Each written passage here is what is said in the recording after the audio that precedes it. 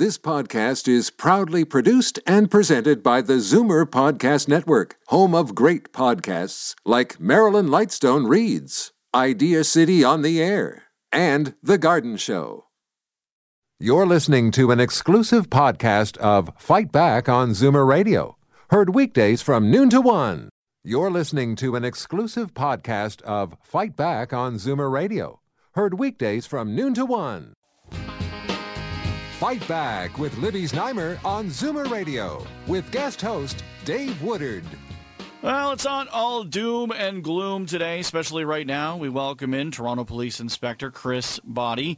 Welcome. How you doing, Chris? Hey, Dave. Great. How are you? Merry Christmas. Merry Christmas to you. Inspector Boddy is actually joining me to take your calls on anything you want to know about policing. Yes. Anything you want to talk about in regards to the city in terms of policing, and now is your chance. 416-360-0740 or 1-866-740-4740. So I'll start things off. How long have you been policing in Toronto, and where did you get your start? Well, actually, I'm just beginning my 26th year as a police officer with the Toronto Police Service, and I started my career in 33 Division, actually, in the York Mills, Don Mills area. Yeah. Wow. Okay. Yeah. So what drew you to policing in general? Well, you know what? My father and grandfather were both firefighters in the city of Toronto, and I felt like public service was something for me. And, I felt like I've already been a firefighter because you hear all the war stories over the dinner table about firefighting. So I thought I'd mix it up and try to join the police service. And very thankfully, I was able to get hired on, and here we are today. Yeah. What was the procedure like back then in terms of getting into Toronto? Because I know the procedure to get into police across the province, especially in some of the smaller jurisdictions, it's not as easy because they are not hiring as many as, say, a city like Toronto. So what was it like getting in 26 years ago? Right. Well, 26 years ago we were hiring quite a bit. Right. And, our hiring process really hasn't changed from now since back then, but the only difference now is, as you probably know, we are in a hiring freeze, the Toronto Police Service. Right. We are undergoing a transformational change. You've probably heard about that in the news. Earlier this year, we released a midterm report. The transformation team released a midterm report, and we're going to be having a final report coming up end of January. And I would really encourage people right now, if you are interested, go onto our Toronto Police website, and you're able to pull up the midterm transformational report, and it'll give you sort of some of the ideas that we want to change moving forward, because basically, a lot of the things that we've done now, we did 26 years ago, and there are some things that we're going to have to change. Leverage technology, looking at whether or not we need the number of police stations that we have, for instance. So everything's on the table, and we want to make sure that we're delivering our services the best that we possibly can. Sure. We're taking calls with Inspector Chris Boddy from Toronto Police, 416-360-0740, or toll-free 1-866-740-4740. Now, I met you through social media at first. Right. You tweet a lot. You put a lot of things on Twitter. In fact, I was looking at it earlier today. You have something like 67,000 messages on Twitter. You have 39,000 followers. Why social media? Well, that's something that we didn't do, obviously, 26 years ago. Yeah. No. But you know what? It's a great way to connect with people. And, we need the people's assistance in order for policing to work in this city or any other city for that matter. And a great way to connect with people, to let people know that, cops are just like them. Yeah. And social media is a great tool to reach people.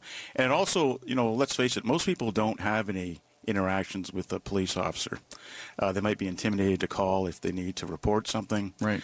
With social media, knowing that they can reach out to myself, or we have a number of other officers that are on social media, various different platforms, it gives a little bit of an ease. And, what we want to think is that, I see these cops on social media, they're pretty cool. I think I'm going to call to report ABC in my neighborhood. Because, the police officers, we don't hear the gunfires very often. Yeah. We need people to phone us. And if people don't phone us, it's hard for us to keep the city safe. Yeah. Now, a lot of people might have heard your name before in the news. They wouldn't necessarily know you from social media before then. But back in 2013, Katie Couric retweeted one of your tweets. Do you remember what it was? Yeah, it was. So I'll give you a little bit of a background. Yeah. My son that year started his very first year in Trenton, playing junior A hockey for the Trenton Golden Hawks. And it was the first day of school. He was actually completing his grade 12 out in Trenton, a brand new school out there for him. And, I was actually on my way down into the city on the GO train. And I was just thinking back, my son going to a brand new school for the first time, doesn't know anybody, and reflected to the times that, when I was in school and as well as, working in schools, you're always going to see that often you see one or two people that don't automatically fit in. And during the unstructured time, it's difficult for them. So oftentimes you'd see them sitting in the cafeteria alone during the lunch hour. So Right. The message was, if you see a kid sitting alone in the cafeteria, go up to him or her, say hi, make them feel welcome, that type of thing. Yeah. And, that resonated with a lot of people. So Sure. And it's not the first time that anything's gone viral that you've sent, but that one, I just checked actually just before we went to air, had something like 5,800 retweets and something like 4,500 favorites on Twitter. So, it's one of those things that Twitter's a little controversial to some people in the sense that not everybody's on it, not everybody does things on it, and some people do some pretty terrible things on social media too. And I think that's why it's really important to have somebody like yourself sending out really positive messages on social media. So not everybody is on Twitter or Facebook, but you post a lot, like we were talking about on there. Now, what is it about social media that you like so much? It's easy, Yeah. and in this environment, it's cost effective. Yeah. Doesn't cost anything, right? Yeah. And and I think that's one of the main reasons. And I kind of just fell into it. I never thought 5 years ago that I'd be talking about Twitter or Facebook or Instagram. So back in 2011, the service really started to embrace social media. So we began to train our people, and I just wanted to learn it just because I wanted to know what was there, right? And then it just kind of fell into it. Wow.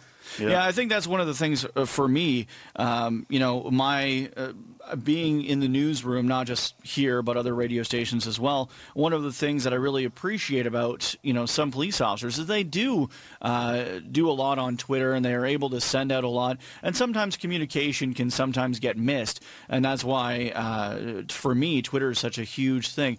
You're listening to an exclusive podcast of Fight Back on Zoomer Radio. Heard weekdays from noon to 1. Fight Back with Libby Znaimer on Zoomer Radio with guest host Dave Woodard. Thanks for joining us today. Inspector Chris Boddy from Toronto Police in studio taking your phone calls, 416-360-0740, 1-866-740-4740. And straight to the phones we go. Ellen in Scarborough, you have a question. Yeah, I'd like to know, when I'm driving along the highway, I try to keep the proper speed and everything and leave at least a car length between me and the cars in front. But how do I maintain that? Because people, as soon as they see a space, they pop in front of me or they come up behind me and they flash their lights so that I'm not going fast enough. And it's getting to the point that I'm becoming terrified driving along the highway. Yeah, well, thanks for the question. And that is a challenge. But, what I would say is you are driving exactly the way you should be. It is intimidating when people, flash their lights behind you, want you to go quicker. But the bottom line is you drive to your capabilities and you follow the speed limit, and you're doing exactly what you can. If people are driving that dangerously, if you're able to, if somebody's in the car with you, you're able to call 911 to report that. Or if you have a license plate, you can always go home and report that dangerous driving as well. In the city of Toronto, actually, you can report dangerous driving or any kind of driving complaints right online. But it's not really dangerous per se because I'm the slowest one on the highway. Right. Well, as long as you're driving the speed limit, you're doing the right thing.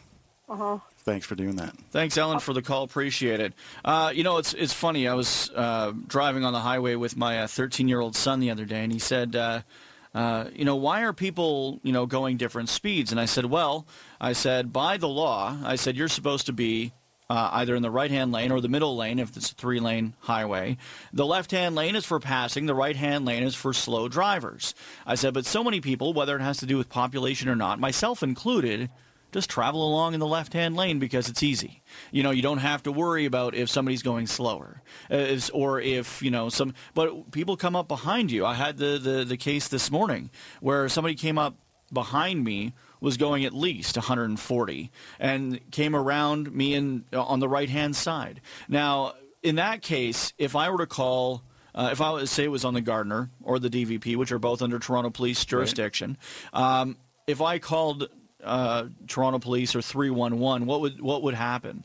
Well, you wouldn't call 311 if it's an emergency 911. Okay. And if we had an officer available or a car in the area, we would definitely check that out.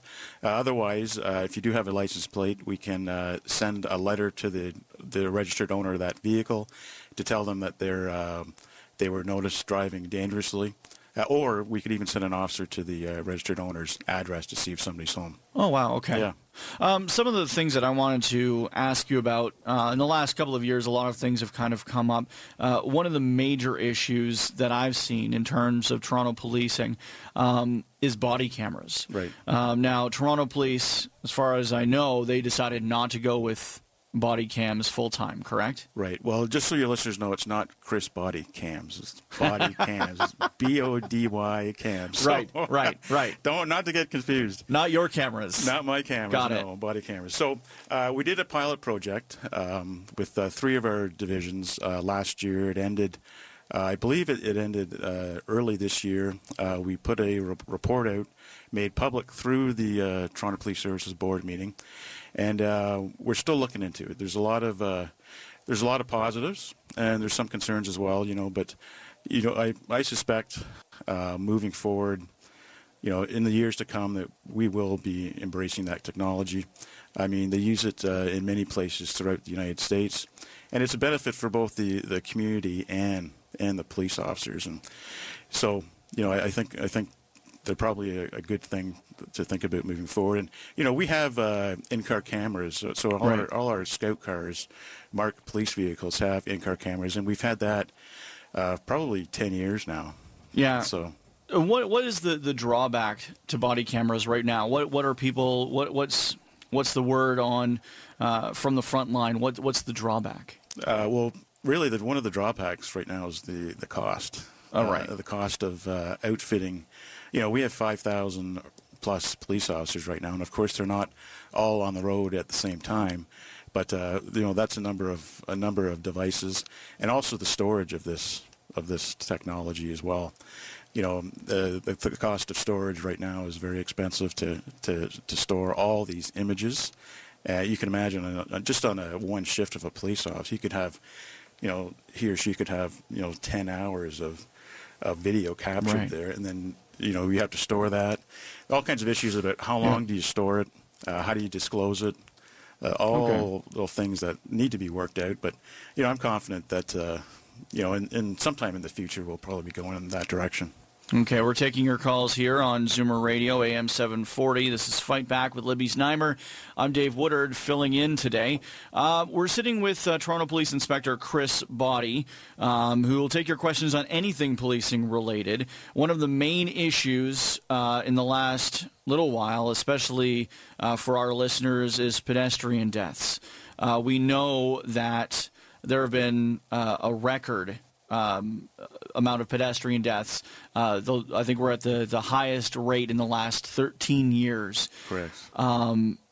What is being done in terms of traffic, in terms of trying to get people to slow down, in terms of trying to really stop the bloodshed? Right. Well, traffic safety is a priority of the Toronto Police Service, and it has been probably since I joined the job 26 years ago. And seeing these stats that we've had in 2016 is disturbing, and it's upsetting, and it's frustrating. We have traffic officers out there every single day. Our divisions have officers out there conducting traffic enforcement. We have several traffic initiatives throughout the year, and a lot of them focus on pedestrian safety. So when we see these kind of numbers, it's troubling. But we're going to keep working with the community, keep working with drivers, and keep educating people. You have to really be safe on our roadways, whether you're a motorist, a cyclist, or a pedestrian.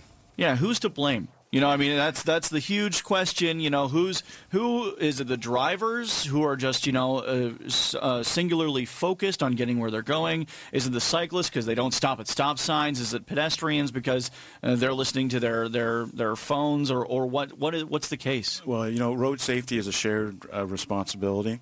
And, it's hard to pinpoint blame on, whether you're a pedestrian, motorist, or a cyclist. But let's face it, every time there is a collision, somebody's made a mistake. Right. And, if you're a pedestrian, even if it's not your mistake, if the driver made a mistake, that's not going to help you very much if you're underneath a vehicle, obviously. So, we really tell people you got to be safe, especially in intersections. Pedestrians, as you're crossing the street, before you cross the street, even if the light's green, make sure there aren't any cars coming, especially a car making a right-hand turn. Make eye contact with that driver so you know that the driver sees you, and proceed safely and cautiously. Victor in Etobicoke, you have a question about dump trucks. Yes. How you doing, guys? Good. Yourself? Good. Listen, I got something for the police officer. I'm a dump truck driver. Yep. Okay, and I don't like driving by the load. Like, you got to hustle.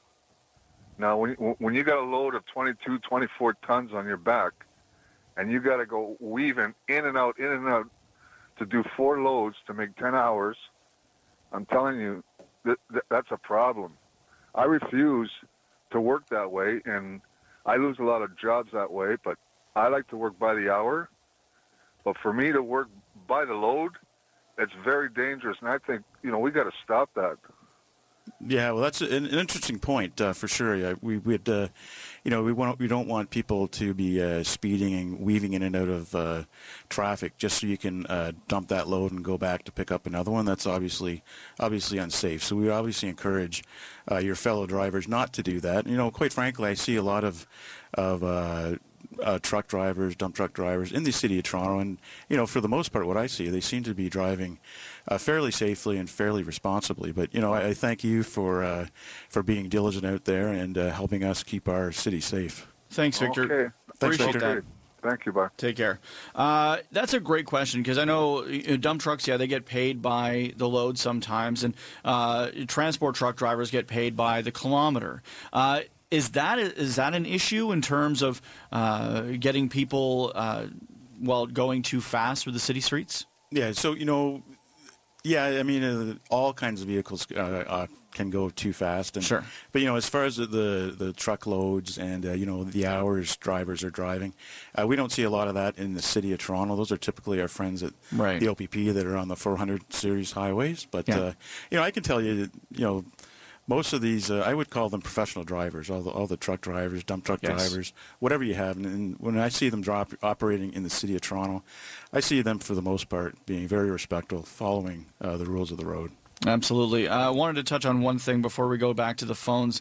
New Year's Eve coming up very soon. It is. And one of the major things that Toronto Police will be looking for, not just at this time of the year, but specifically at this time of the year, drinking and driving. Absolutely. So we have our holiday ride program going on right now, which is an enhanced version of our ride program that we have 12 months of the year, 365 days of the year. And, it's troubling again. This year we've had over 1,300 people that have been arrested for impaired driving. I don't know why people will continue to do it. They know that there's a very good chance if they drink and drive, they're going to be caught by Toronto Police driving on our streets. So we really want to remind people, especially with the we're past the Christmas season now, but coming up to New Year's Eve, officers are going to be out not only in the night, but during the day of New Year's. And also, we do ride programs in the morning, too, because, a lot of people, if they're going to get, hammered up the night before, they think they can get up after a couple hours sleep, and they think they're safe to go behind the wheel. And that's not the case. It takes, up to 12 hours to have alcohol free from your system. So yeah, I think that's one of the big things is that I remember, not necessarily here in Toronto, but when I was working out west, we would hear about stories from the weekend about people getting picked up on drunk driving charges who were out at, 9, 10 in the morning. And you think, what kind of a drinker you have to be?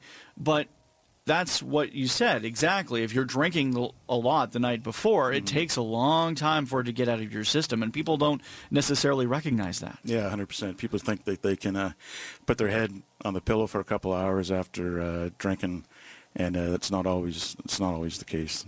What about? I know that they were just testing out these new for the drug impaired. For the drug impaired. Yeah, what can you tell us about that? Yeah, so I haven't been involved in that specifically, but I know that the province has come out with a device.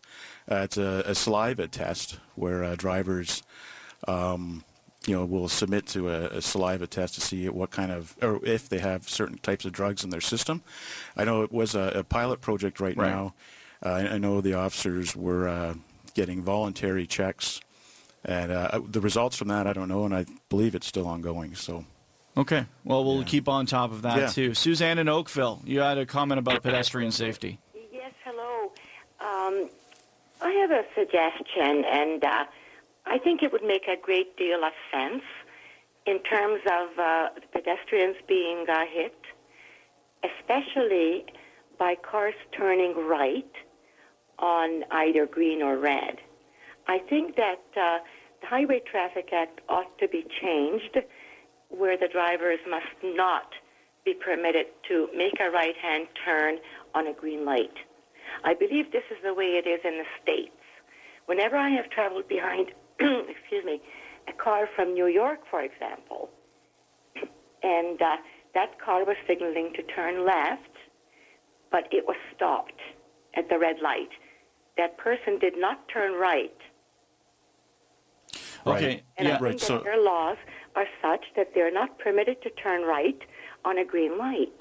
Right. So do you mean not to turn right on a red light or a green light? She left. I think what she was saying was turning right on a red light. And I think one of the things, they do that in Montreal, I know. That's right. Yeah. So I don't know what the statistics are, and I don't really know what the benefits it would be, but I know that there's been a change in the last year in terms of crosswalks. But those don't apply to the ones with the lights, right? You mean the what kind of crosswalk? Like intersections. It doesn't. So the law is in crosswalks. You have to wait until everybody's fully crossed. That's right. But that doesn't apply at intersections? No, it doesn't apply to intersections. Yeah, so just to be clear, the crosswalks as you're talking about is, somebody pushes the lights, the lights flash yellow, and pedestrians are allowed to cross. So it used to be that you were able to proceed once the pedestrian crossed your vehicle lane or your vehicle path. Right. Now the new law is that the pedestrians have to completely cross the street, and then vehicles can carry on. But does that take effect in an intersection, say at, I don't know, yeah, signalized intersections, the rules there haven't changed. Okay, all right. And I think that's a big question for a lot of drivers. I remember actually not long ago coming up to a major intersection, and somebody wanted to turn right, but they thought that they had to wait. Are you finding a lot of confusion on that rule yet? On signalized intersections? Yeah. No, I haven't personally. I'm not sure what our statistics are overall. I haven't heard a lot of complaints about that, but not as far as I know, it hasn't been a big issue. Okay. The other thing I want to talk about in terms of New Year's Eve is that you're going to be at Nathan Phillips Square. That's right. We're going to be at Nathan Phillips Square. Lots of fun. Usually about 50,000 people get packed in there. You're listening to an exclusive podcast of Fight Back on Zoomer Radio. Heard weekdays from noon to 1. You're listening to an exclusive podcast of Fight Back on Zoomer Radio. Heard weekdays from noon to 1. You're listening to an exclusive podcast of Fight Back on Zoomer Radio. Heard weekdays from noon to 1. This podcast is proudly produced and presented by the Zoomer Podcast Network, home of great podcasts like Marilyn Lightstone Reads, Idea City on the Air, and The Garden Show.